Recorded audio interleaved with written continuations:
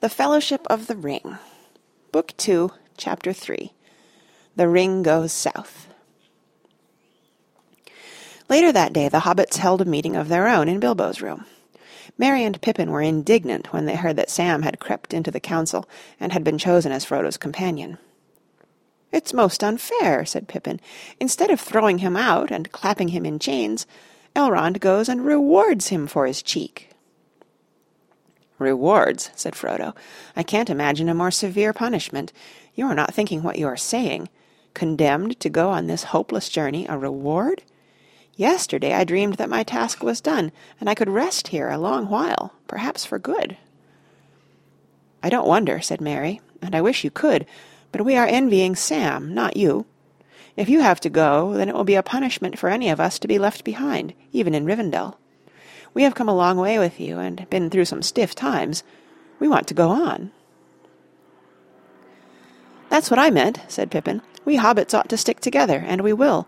I shall go, unless they chain me up. There must be someone with intelligence in the party." "Then you certainly will not be chosen, Peregrine Took," said Gandalf, looking in through the window, which was near the ground. "But you are all worrying yourselves unnecessarily. Nothing is decided yet." "Nothing decided?" cried Pippin. "Then what are you all doing? You were shut up for hours." "Talking," said Bilbo. "There was a deal of talk, and everyone had an eye-opener, even old Gandalf. I think Legolas's bit of news about Gollum caught even him on the hop, though he passed it off." "You were wrong," said Gandalf. "You were inattentive.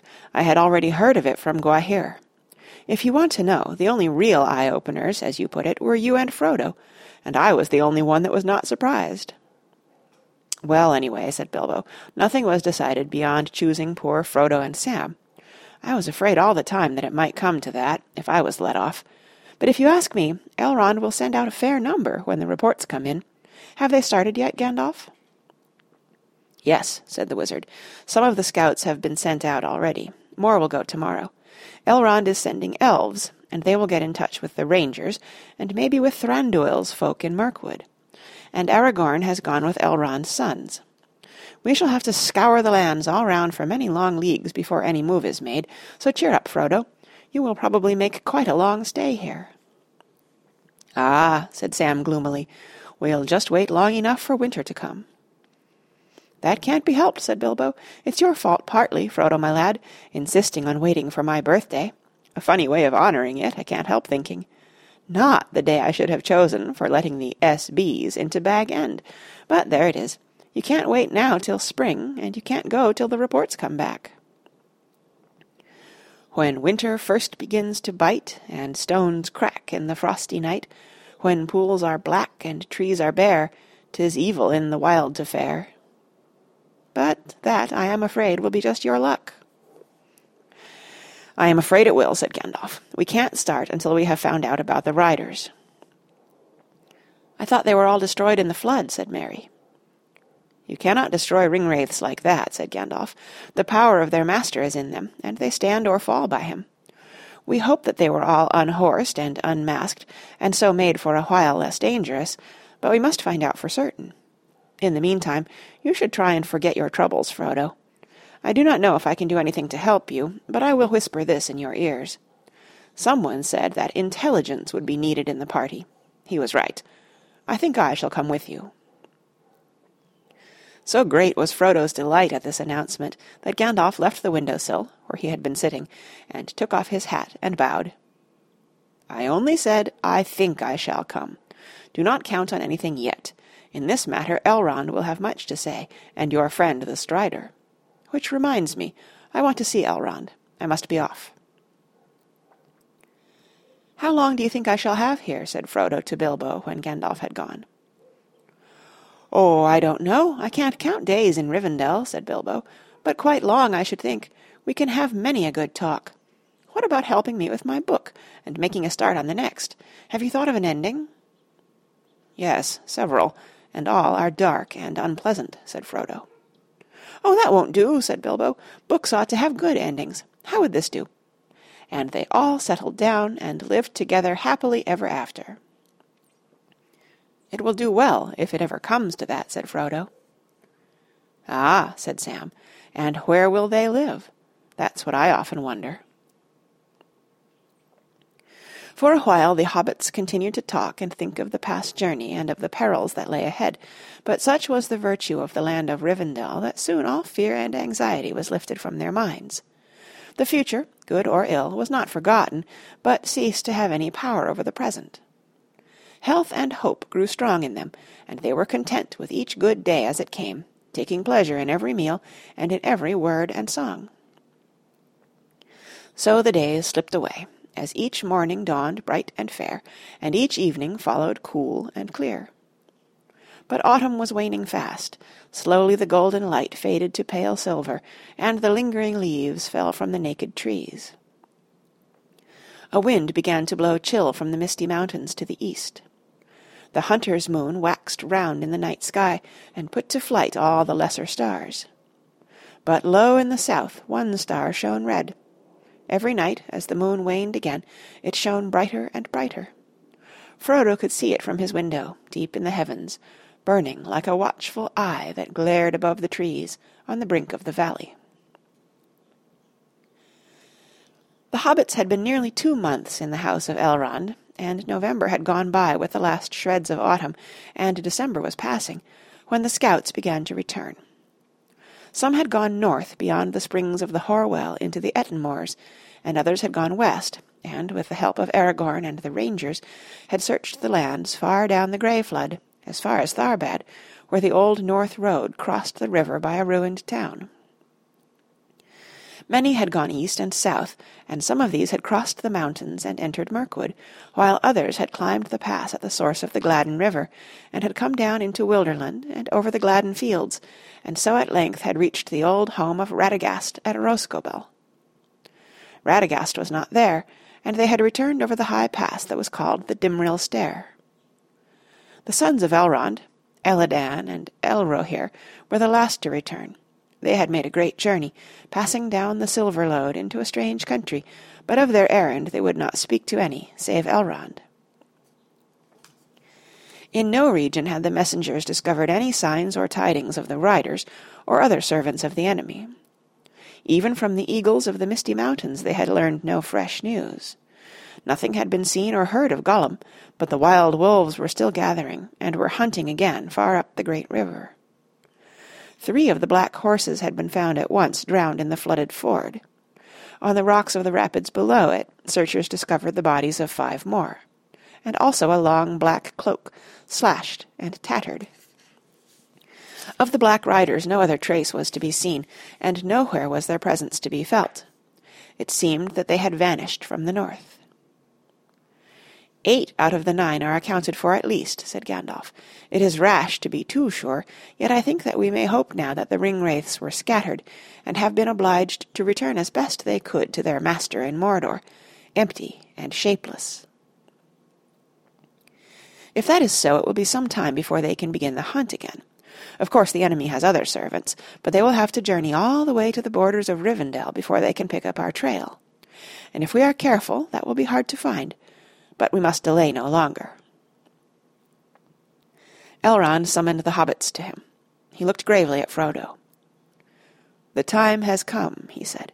"If the ring is to set out, it must go soon. But those who go with it must not count on their errand being aided by war or force. They must pass into the domain of the enemy far from aid. Do you still hold to your word, Frodo, that you will be the ring-bearer?"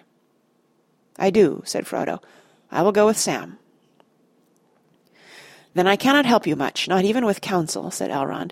"I can foresee very little of your road, and how your task is to be achieved I do not know.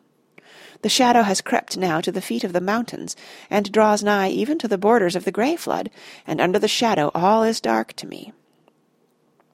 You will meet many foes, some open and some disguised, and you may find friends upon your way when you least look for it. I will send out messages, such as I can contrive, to those whom I know in the wide world, but so perilous are the lands now become that some may well miscarry, or come no quicker than you yourself. And I will choose your companions to go with you, as far as they will or fortune allows. The number must be few, since your hope is in speed and secrecy. Had I a host of elves in armour of the elder days, it would avail little, save to arouse the power of Mordor. The company of the ring shall be 9, and the 9 walkers shall be set against the 9 riders that are evil. With you and your faithful servant, Gandalf will go. With you and your faithful servant, Gandalf will go, for this shall be his great task, and maybe the end of his labours. For the rest they shall represent the other free peoples of the world, elves, dwarves, and men. Legolas shall be for the elves, and Gimli, son of Glóin, for the dwarves. They are willing to go at least to the passes of the mountains, and maybe beyond.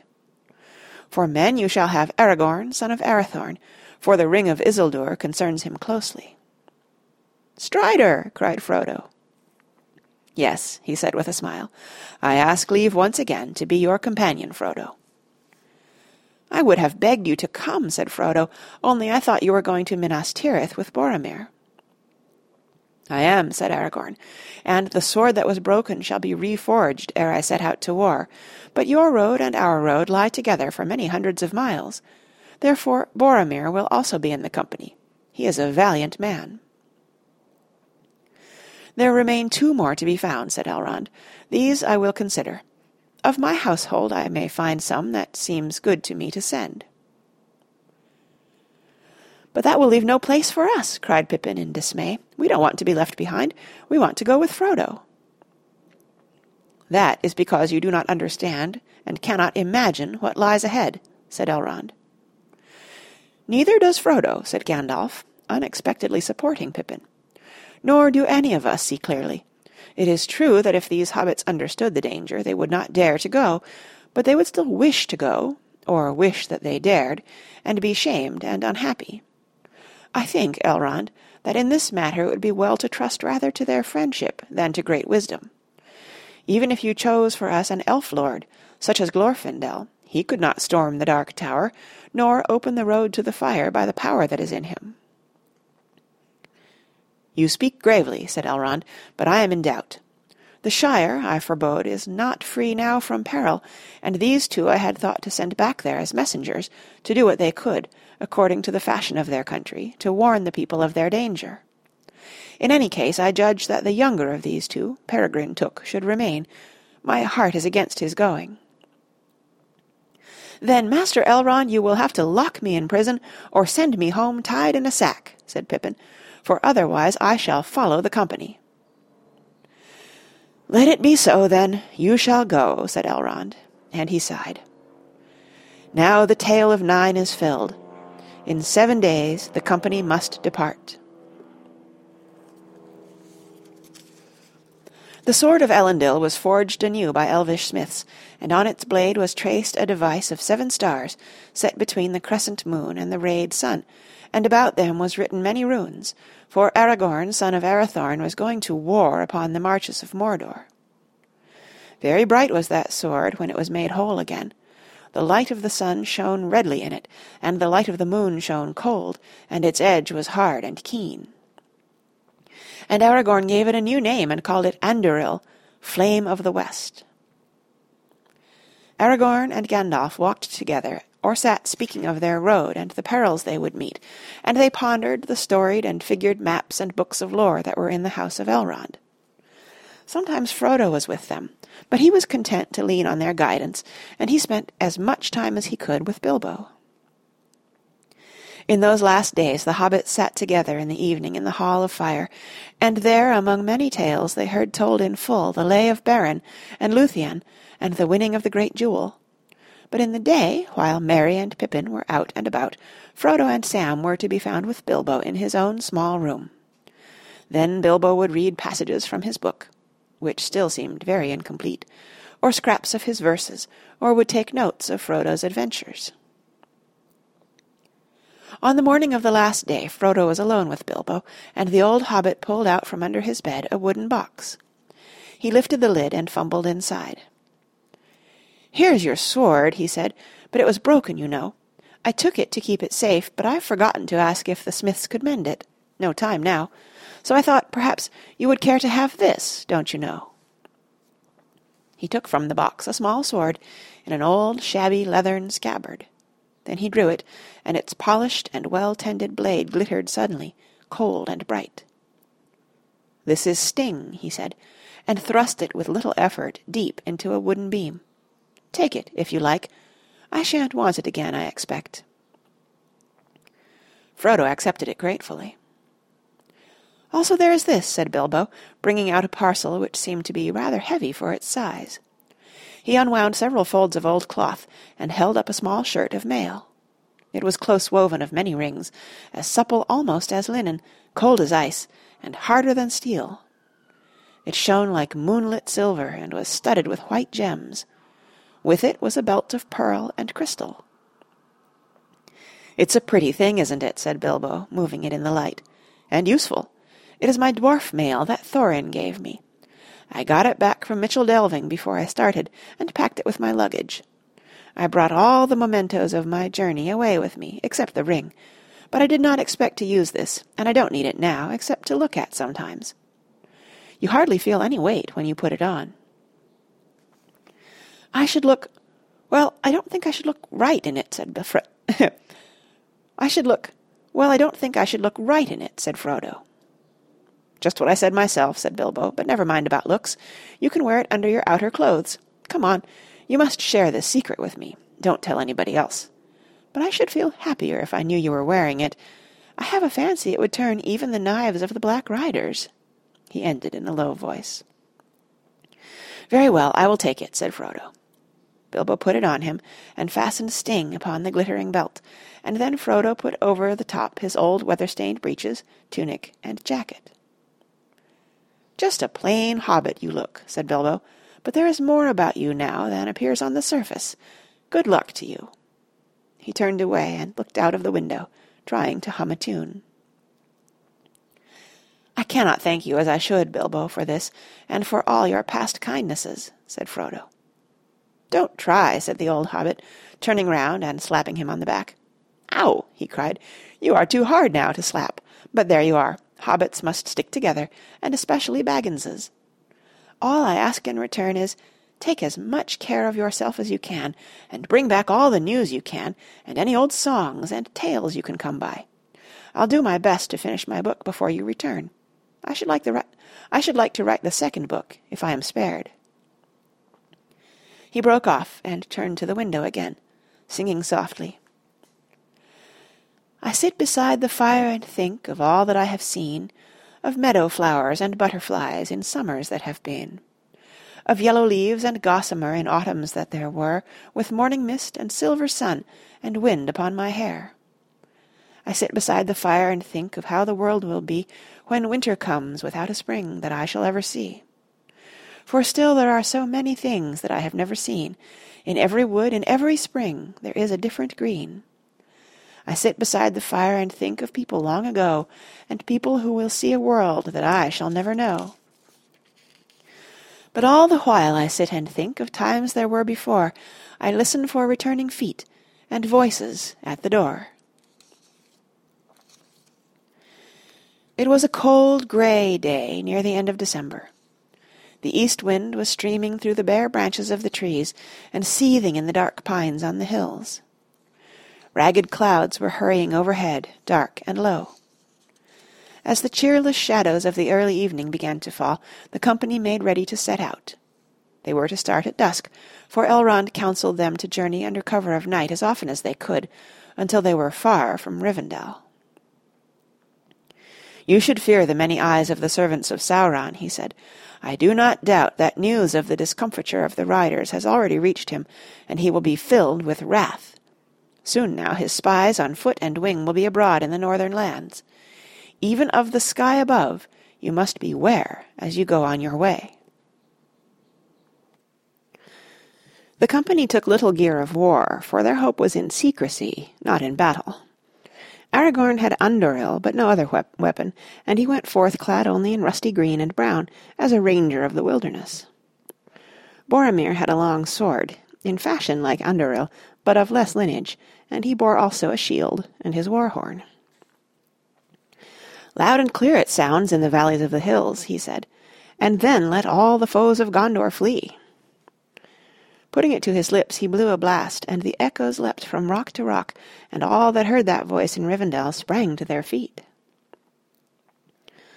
"Slow should you be to wind that horn again, Boromir," said Elrond, "until you stand once more on the borders of your land, and dire need is on you."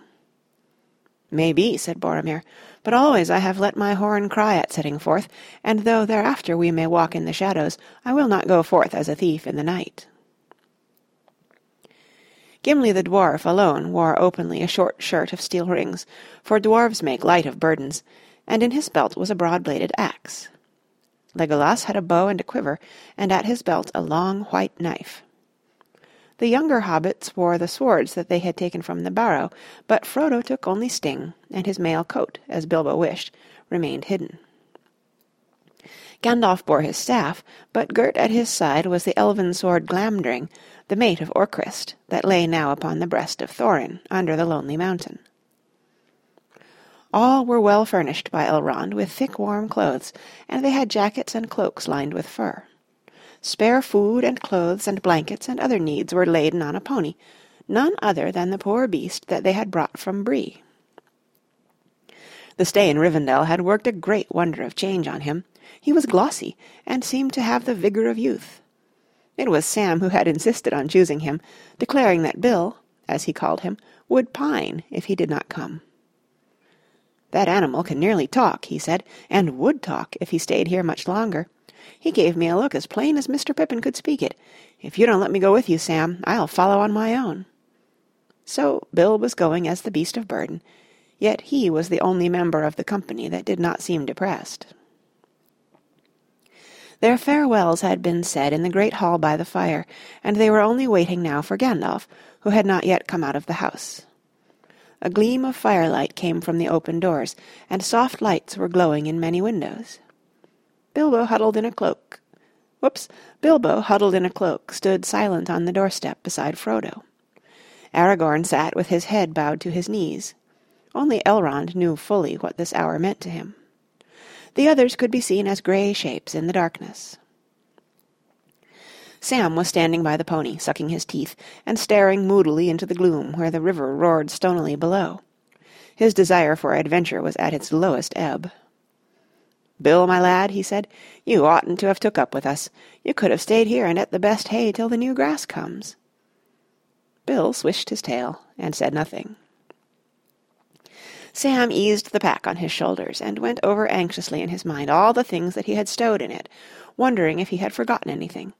His chief treasure, his cooking gear, and the little box of salt he always carried, and refilled when he could. A good supply of pipeweed, but not near enough, I'll warrant.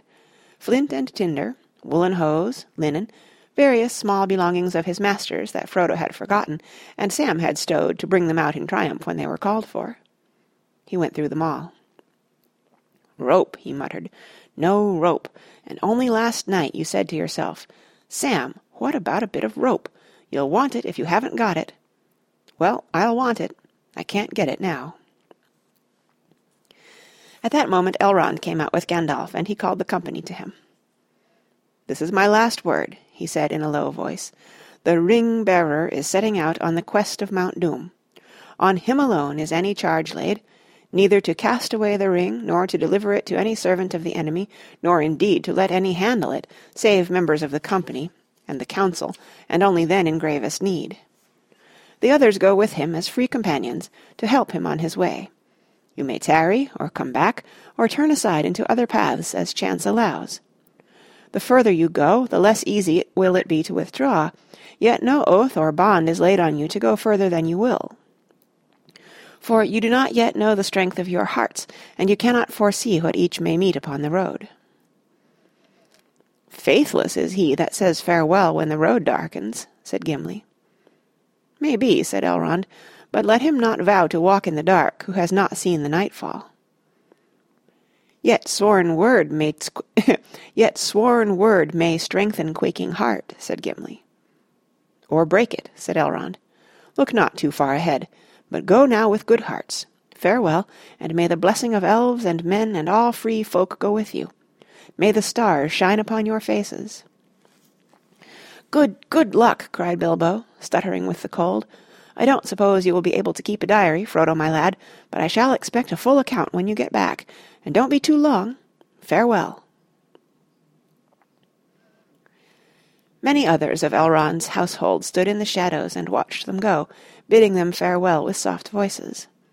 There was no laughter, and no song or music. At last they turned away and faded silently into the dusk. They crossed the bridge and wound slowly up the long steep paths that led out of the cloven vale of Rivendell, and they came at length to the high moor where the wind hissed through the heather. Then with one glance at the last homely house twinkling below them, they strode away far into the night. At the ford of Bruinen they left the road, and, turning southwards, went on by narrow paths among the folded lands. Their purpose was to hold this course west of the mountains for many miles and days. The country was much rougher and more barren than in the green vale of the great river in Wilderland on the other side of the range, and their going would be slow, but they hoped in this way to escape the notice of unfriendly eyes. The spies of Sauron had hitherto seldom been seen in this empty country, and the paths were little known except to the people of Rivendell. Gandalf walked in front, and with him went Aragorn, who knew this land even in the dark. The others were in file behind, and Legolas, whose eyes were keen, was the rear-guard. The first part of their journey was hard and dreary, and Frodo remembered little of it save the wind.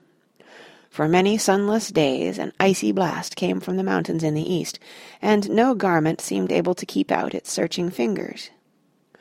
Though the company was well clad, they seldom felt warm, either moving or at rest.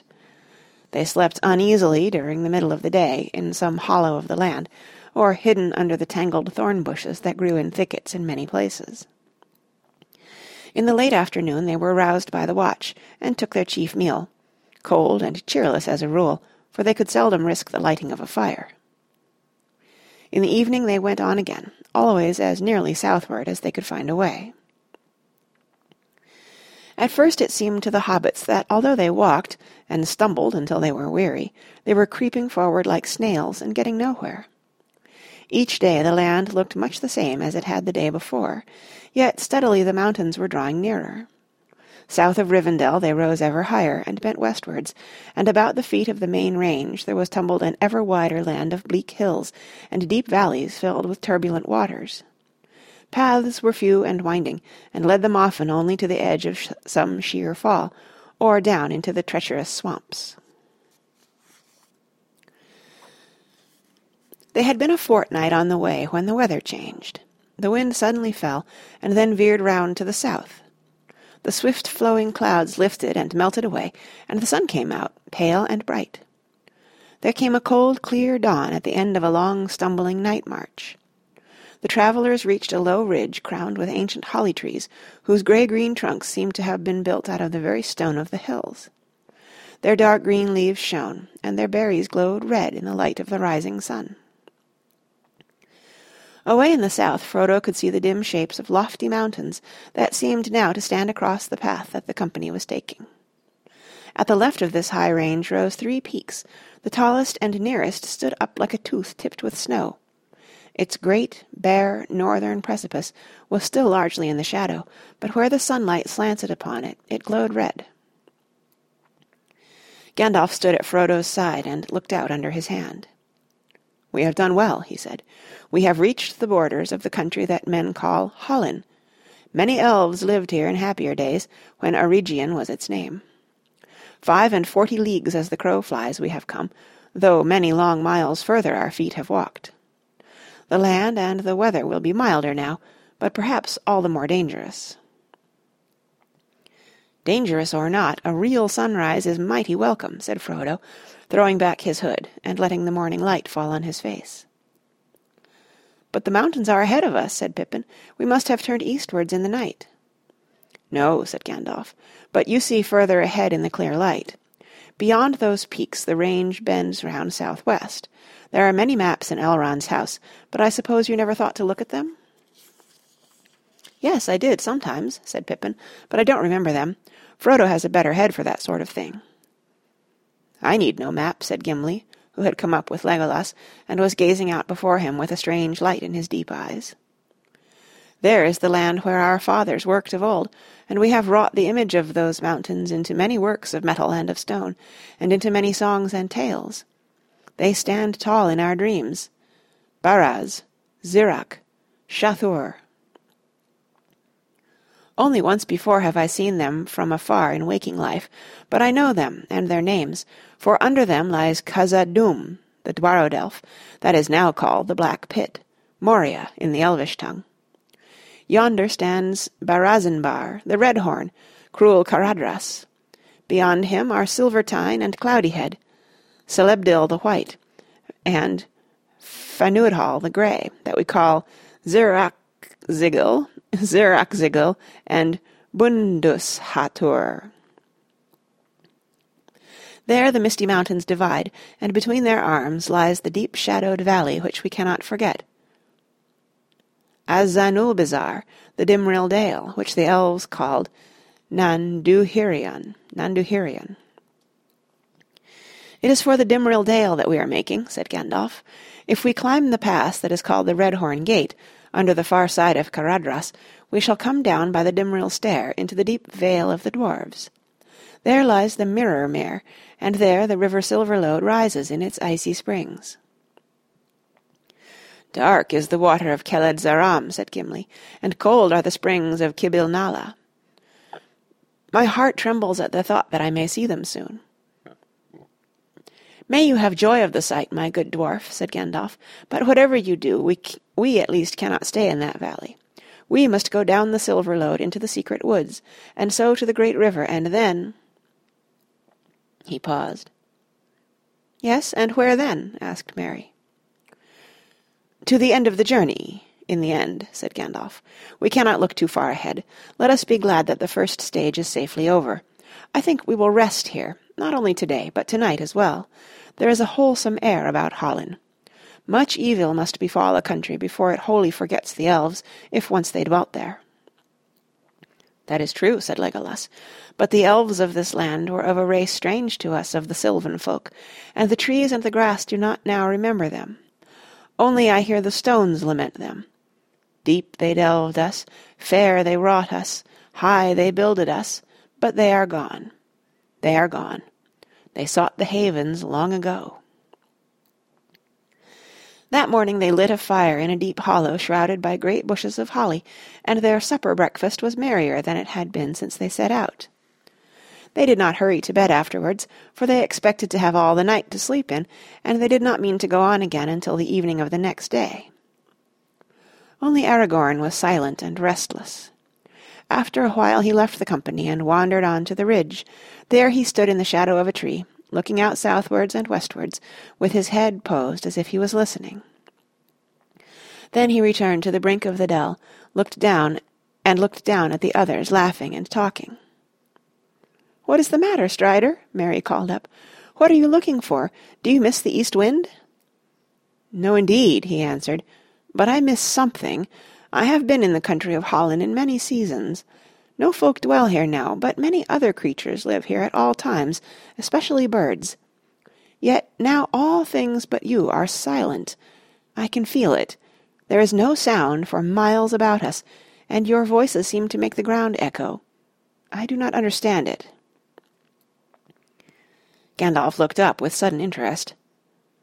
"But what do you guess is the reason?" he asked. "Is there more in it than surprise at seeing 4 hobbits, not to mention the rest of us, where people are so seldom seen or heard?" "I hope that is it," answered Aragorn, "but I have a sense of watchfulness and of fear that I have never had here before." "Then we must be careful," said Gandalf. "Then we must be more careful," said Gandalf. "If you bring a ranger with you, it is well to pay attention to him, especially if the ranger is Aragorn. We must stop talking aloud, rest quietly, and set the watch." It was Sam's turn that day to take the first watch, but Aragorn joined him. The others fell asleep. Then the silence grew until even Sam felt it. The breathing of the sleepers could be plainly heard. The swish of the pony's tail and the occasional movements of his feet became loud noises. Sam could hear his own joints creaking if he stirred. Dead silence was around him, and over all hung a clear blue sky, as the sun rode up from the east. Away in the south a dark patch appeared, and grew, and drove north like flying smoke in the wind. "What's that, Strider? It don't look like a cloud," said Sam in a whisper to Aragorn. He made no answer. He was gazing intently at the sky, but before long Sam could see for himself what was approaching. Flocks of birds, flying at great speed, were wheeling and circling, and traversing all the land as if they were searching for something, and they were steadily drawing nearer. "Lie flat and still," hissed Aragorn, pulling Sam down into the shade of a holly bush, for a whole regiment of birds had broken away suddenly from the main host and came, flying low, straight towards the ridge. Sam thought they were a kind of crow of large size. As they passed overhead, in so dense a throng that their shadow followed them darkly over the ground below, one harsh croak was heard. Not until they had dwindled into the distance, north and west, and the sky was again clear, would Aragorn rise. Then he sprang up and went and wakened Gandalf. "Regiments of black crows are flying over all the land between the mountains and the Grey Flood," he said, "and they have passed over Hollin. They are not natives here. They are Crebain out of Fangorn and Dunland. I do not know what they are about. Possibly there is some trouble away south from which they are fleeing, but I think they are spying out the land. I have also glimpsed many hawks flying high up in the sky. I think we ought to move again this evening. Hollin is no longer wholesome for us. It is being watched." "And in that case, so is the Red Horn Gate," said Gandalf, "and how we can get over that without being seen I cannot imagine. But we will think of that when we must. As for moving as soon as it is dark, I am afraid that you are right." "Luckily our fire made little smoke, and had burned low before the Crebain came," said Aragorn. "It must be put out, and not lit again." "Well, if that isn't a plague and a nuisance," said Pippin.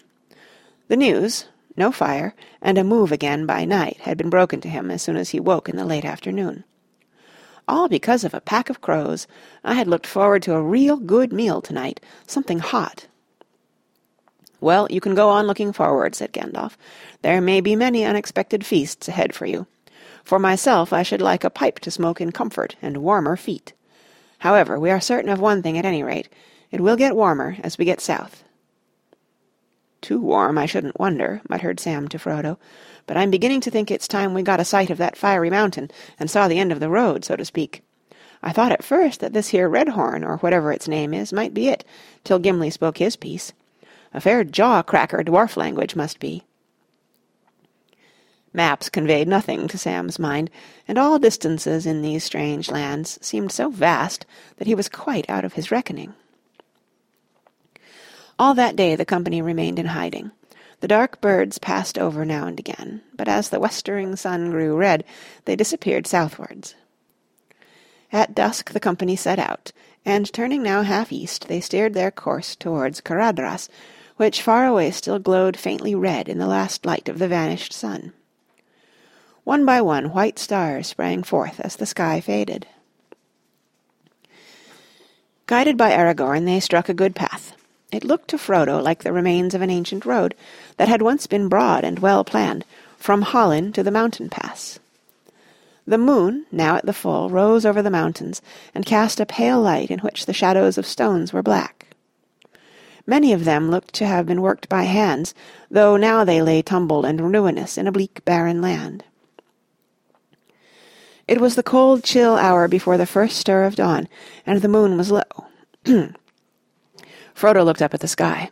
Suddenly he saw or felt a shadow pass over the high stars, as if for a moment they faded and then flashed out again. He shivered. "Did you see anything pass over?" he whispered to Gandalf, who was just ahead. "No, but I felt it, whatever it was," he answered. "It may be nothing, only a wisp of thin cloud." "It was moving fast, then," muttered Aragorn, "and not with the wind." Nothing further happened that night. The next morning dawned even brighter than before, but the air was chill again. Already the wind was turning back towards the east. For 2 more nights they marched on, climbing steadily but ever more slowly as their road wound up into the hills, and the mountains towered up nearer and nearer. On the third morning Caradhras rose before them, a mighty peak, tipped with snow like silver, but with sheer naked sides, dull red, as if stained with blood. There was a black look in the sky, and the sun was wan. The wind had gone now round to the northeast. Gandalf snuffed the air and looked back. "Winter deepens behind us," he said quietly to Aragorn. "The heights away north are whiter than they were. Snow is lying far down their shoulders. Tonight we shall be on our way high up towards the Redhorn Gate. We may well be seen by watchers on that narrow path, and waylaid by some evil, but the weather may prove a more deadly enemy than any. What do you think of your course now, Aragorn?" Frodo overheard these words, and understood that Gandalf and Aragorn were continuing some debate that had begun long before. He listened anxiously. "I think no good of our course from beginning to end, as you know well, Gandalf," answered Aragorn. "And perils known and unknown will grow as we go on. But we must go on, and it is no good delaying and it is no good our delaying the passage of the mountains. Further south there are no passes, till one comes to the Gap of Rohan. I do not trust that way since your news of Saruman. Who knows which side now the marshals of the Horse Lords serve?" "Who knows indeed," said Gandalf, "but there is another way, and not by the pass of Caradhras, the dark and secret way that we have spoken of." "But let us not speak of it again, not yet. Say nothing to the others, I beg, not until it is plain that there is no other way." "We must decide before we go further," answered Gandalf.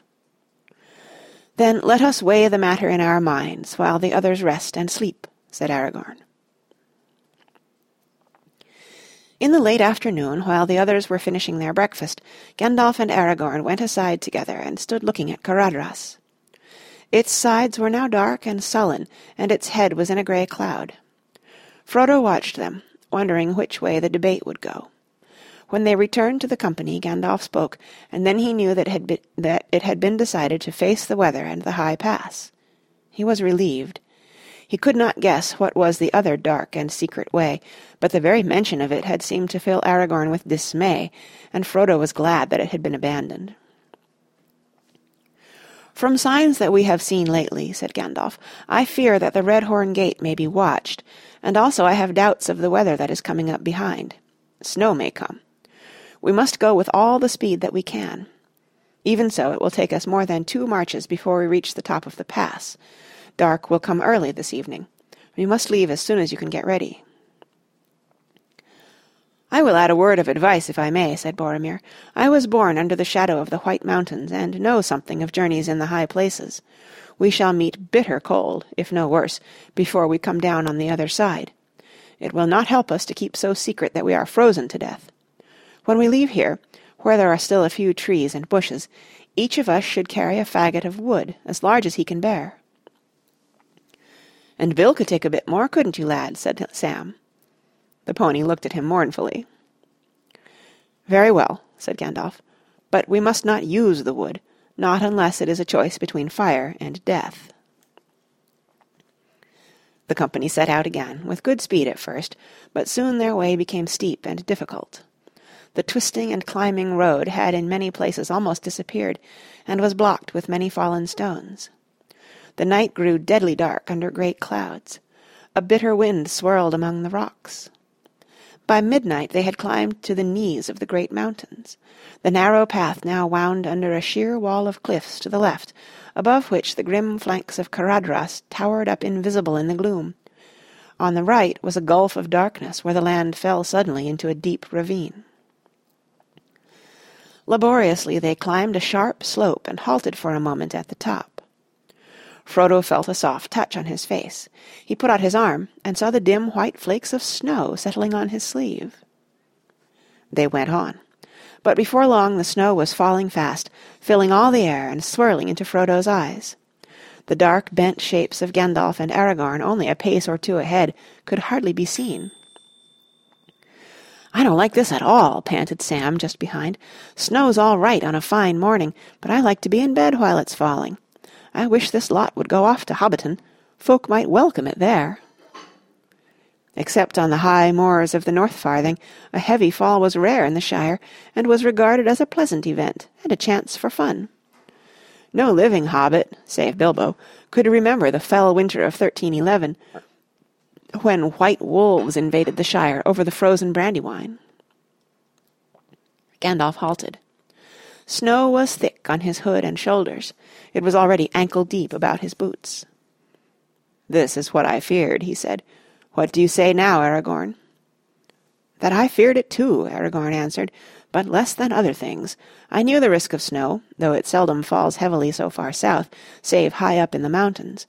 But we are not high yet. We are still far down, where the paths are usually open all the winter." "I wonder if this is a contrivance of the enemy," said Boromir. "They say in my land that he can govern the storms in the mountains of shadow that stand upon the borders of Mordor. He has strange powers, and many allies." "His arm has grown long indeed," said Gimli, "if he can draw snow down from the north to trouble us here 300 leagues away." "His arm has grown long," said Gandalf.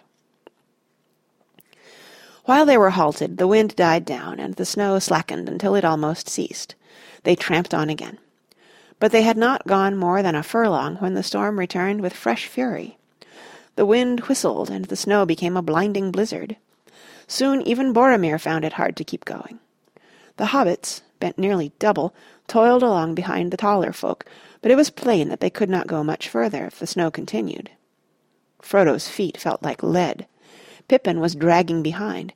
Even Gimli, as stout as any dwarf could be, was grumbling as he trudged. The company halted suddenly, as if they had come to an agreement without any words being spoken. They heard eerie noises in the darkness round them. It may have been only a trick of the wind in the cracks and gullies of the rocky wall, but the sounds were those of shrill cries and wild howls of laughter. Stones began to fall from the mountainside, whistling over their heads or crashing onto the path beside them. Every now and again they heard a dull rumble as a great boulder rolled down from hidden heights above. "We cannot go further tonight," said Boromir. "Let those call it the wind who will. There are fell voices on the air, and these stones are aimed at us." "I do call it the wind," said Aragorn, "but that does not make what you say untrue. There are many evil and unfriendly things in the world that have little love for those that go on 2 legs, and yet are not in league with Sauron, but have purposes of their own. Some have been in this world longer than he." "Caradhras was called the Cruel, and had an ill name," said Gimli, "long years ago, when rumour of Sauron had not been heard in these lands." "It matters little who is the enemy, if we cannot beat off his attack," said Gandalf. "But what can we do?" cried Pippin miserably. He was leaning on Merry and Frodo, and he was shivering. "Either stop where we are, or go back," said Gandalf. "It is no good going on. Only a little higher, if I remember rightly, this path leaves the cliff and runs into a wide shallow trough at the bottom of a long hard slope. We should have no shelter there from snow, or stones, or anything else." "And it is no good going back while the storm holds," said Aragorn. "We have passed no place on the way up that offered more shelter than this cliff wall we are under now." "Shelter," muttered Sam. "If this is shelter, then one wall and no roof make a house." The company now gathered together as close to the cliff as they could. It faced southwards, and near the bottom it leaned out a little, so that they hoped it would give them some protection from the northerly wind and from the falling stones. But eddying blasts swirled round them from every side, and the snow flowed down in ever denser clouds. They huddled together with their backs to the wall. Bill the pony stood patiently but dejectedly in front of the hobbits, and screened them a little, but before long the drifting snow was above his hocks, and it went on mounting. If they had had no larger companions, the hobbits would soon have been entirely buried. A great sleepiness came over Frodo. He felt himself sinking fast into a warm and hazy dream. He thought a fire was heating his toes, and out of the shadows on the other side of the hearth he heard Bilbo's voice speaking.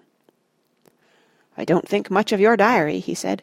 "Snowstorms on January the 12th. There was no need to come back to report that." "But I wanted rest and sleep, Bilbo," Frodo answered with an effort. when he felt himself shaken, and he came back painfully to wakefulness. Boromir had lifted him off the ground out of a nest of snow. "This will be the death of the halflings, Gandalf," said Boromir. "It is useless to sit here until the snow goes over our heads. We must do something to save ourselves." "Give them this," said Gandalf, searching in his pack and drawing out a leathern flask. "Just a mouthful each, for all of us. It is very precious. It is Mirivor, the cordial of Imladris. Elrond gave it to me at our parting. Pass it round." As soon as Frodo had swallowed a little of the warm and fragrant liquor, he felt a new strength of heart, and the heavy drowsiness left his limbs. The others also revived and found fresh hope and vigour, but the snow did not relent. It whirled about them thicker than ever, and the wind blew louder. "What do you say to fire?" asked Boromir suddenly. "The choice seems near now between fire and death, Gandalf. Doubtless we shall be hidden from all unfriendly eyes when the snow has covered us, but that will not help us." "You may make a fire if you can," answered Gandalf. "If there are any watchers that can endure this storm, then they can see us, fire or no." But though they had brought wood and kindlings by the advice of Boromir, it passed the skill of elf or even dwarf to strike a flame that would hold amid the swirling wind or catch in the wet fuel. At last, reluctantly, Gandalf himself took a hand. Picking up a faggot, he held it aloft for a moment, and then, with a word of command, "Naur an Edraith Amen," he thrust the end of his staff into the midst of it. At once a great spout of green and blue flame sprang out, and the wood flared and sputtered. "If there are any to see, then I at least am revealed to them," he said. "I have written 'Gandalf is here' in signs that all can read from Rivendell to the mouths of Anduin." But the company cared no longer for watchers or unfriendly eyes. Their hearts were rejoiced to see the light of the fire. The wood burned merrily, and though all round it the snow hissed, and pools of slush crept under their feet, they warmed their hands gladly at the blaze. There they stood, stooping in a circle round the little dancing and blowing flames. A red light was on their tired and anxious faces. Behind them the night was like a black wall. But the wood was burning fast, and the snow still fell. The fire burned low, and the last faggot was thrown on. "The night is getting old," said Aragorn. "The dawn is not far off." "If any dawn can pierce these clouds," said Gimli. Boromir stepped out of the circle and stared up into the blackness. "The snow is growing less," he said, "and the wind is quieter." Frodo gazed wearily at the flakes still falling out of the dark to be revealed white for a moment in the light of the dying fire, but for a long time he could see no sign of their slackening. Then suddenly, as sleep was beginning to creep over him again, he was aware that the wind had indeed fallen, and the flakes were becoming larger and fewer. Very slowly a dim light began to grow. At last the snow stopped altogether. As the light grew stronger, it showed a silent, shrouded world. Below their refuge were white humps and domes and shapeless deeps beneath which the path that they had trodden was altogether lost, but the heights above were hidden in great clouds, still heavy with the threat of snow. Gimli looked up and shook his head. "Caradhras has not forgiven us," he said. "He has more snow yet to fling at us if we go on. The sooner we go back and down, the better." To this all agreed, but their retreat was now difficult. It might well prove impossible. Only a few paces from the ashes of their fire the snow lay many feet deep, higher than the heads of the hobbits. In places it had been scooped and piled by the wind into great drifts against the cliff. "If Gandalf would go before us with a bright flame, he might melt a path for you," said Legolas. The storm had troubled him little, and he alone of the company remained still light of heart. "If elves could fly over mountains, they might fetch the sun to save us," answered Gandalf. "But I must have something to work on. I cannot burn snow." "Well," said Boromir, "when heads are at a loss, bodies must serve, as we say in my country. The strongest of us must seek a way. See, though all is now snow-clad, our path as we came up turned about that shoulder of rock down yonder. It was there that the snow first began to burden us. If we could reach that point, maybe it would prove easier beyond. It is no more than a furlong off, I guess."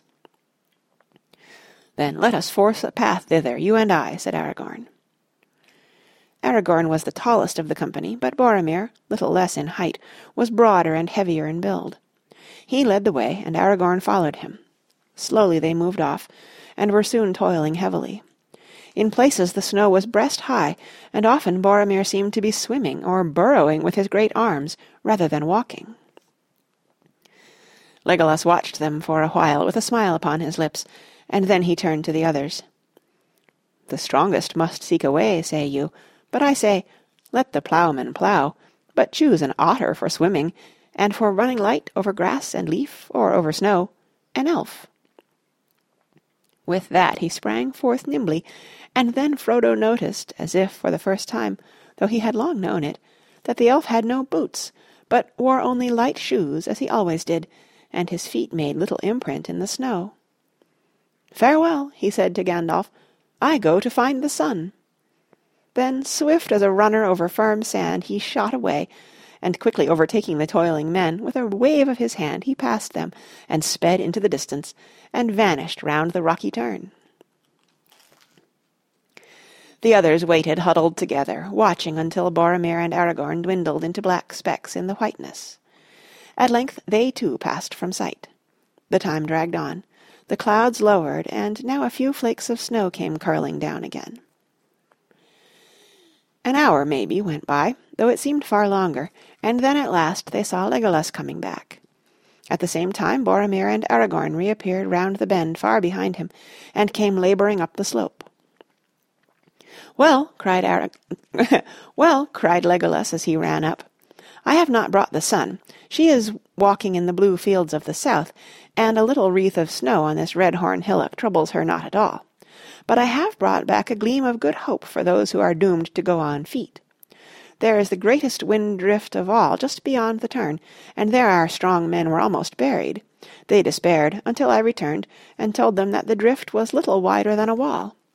And on the other side the snow suddenly grows less, while further down it is no more than a white coverlet to cool a hobbit's toes."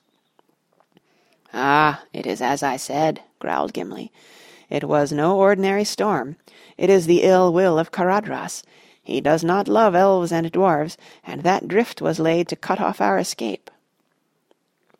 "But happily your Caradhras has forgotten that you have men with you," said Boromir, who came up at that moment, "and doughty men too, if I may say it, though lesser men with spades might have served you better. Still, we have thrust a lane through the drift, and for that all here may be grateful who cannot run as light as elves." "But how are we to get down there, even if you have cut through the drifts?" said Pippin, voicing the thought of all the hobbits. "Have hope," said Boromir. "I am weary, but I still have some strength left, and Aragorn too. We will bear the little folk. The others, no doubt, will make shift to tread the path behind us. Come, Master Peregrine, I will begin with you." He lifted up the hobbit. "Cling to my back. I shall need my arms," he said, and strode forward. Aragorn with Merry came behind. Pippin marvelled at his strength, seeing the passage that he had already forced with no other tool than his great limbs. Even now, burdened as he was widening the track for those who followed, thrusting the snow aside as he went. They came at length to the great drift. It was flung across the mountain path like a sheer and sudden wall, and its crest, sharp as if shaped with knives, reared up more than twice the height of Boromir, but through the middle a passage had been beaten, rising and falling like a bridge. On the far side Merry and Pippin were set down, and there they waited with Legolas for the rest of the company to arrive. After a while Boromir returned carrying Sam. Behind in the narrow but now well-trodden track came Gandalf, leading Bill with Gimli perched among the baggage. Last came Aragorn carrying Frodo. They passed through the lane, but hardly had Frodo touched the ground, when, with a deep rumble, there rolled down a fall of stones and slithering snow. The spray of it half blinded the company as they crouched against the cliff, and when the air cleared again they saw that the path was blocked behind them. "Enough, enough!" cried Gimli. "We are departing as quickly as we may." And indeed, with that last stroke, The malice of the mountain seemed to be expended, as if Caradhras was satisfied that the invaders had been beaten off and would not dare to return. The threat of snow lifted, the clouds began to break, and the light grew broader. As Legolas had reported, they found that the snow became steadily more shallow as they went down, so that even the hobbits could trudge along. Soon they all stood once more on the flat shelf at the head of the steep slope, where they had felt the first flakes of snow the night before. The morning was now far advanced. From the high place they looked back westwards over the lower lands. Far away in the tumble of country that lay at the foot of the mountain was the dell from which they had started to climb the pass. Frodo's legs ached. He was chilled to the bone and hungry, and his head was dizzy as he thought of the long and painful march downhill. Black specks swam before his eyes. He rubbed them, but the black specks remained. In the distance below him, but still high above the lower foothills, dark dots were circling in the air. "The birds again," said Aragorn, pointing down. "That cannot be helped now," said Gandalf. "Whether they are good or evil, or have nothing to do with us at all, we must go down at once. Not even on the knees of Caradhras will we wait for another nightfall." A cold wind flowed down behind them as they turned their backs on the Red Horn Gate and stumbled wearily down the slope. Caradhras had defeated them. End of Chapter 3 of Book 2 of The Fellowship of the Ring. Read for you by Kara Schallenberg in April 2012 in San Diego, California.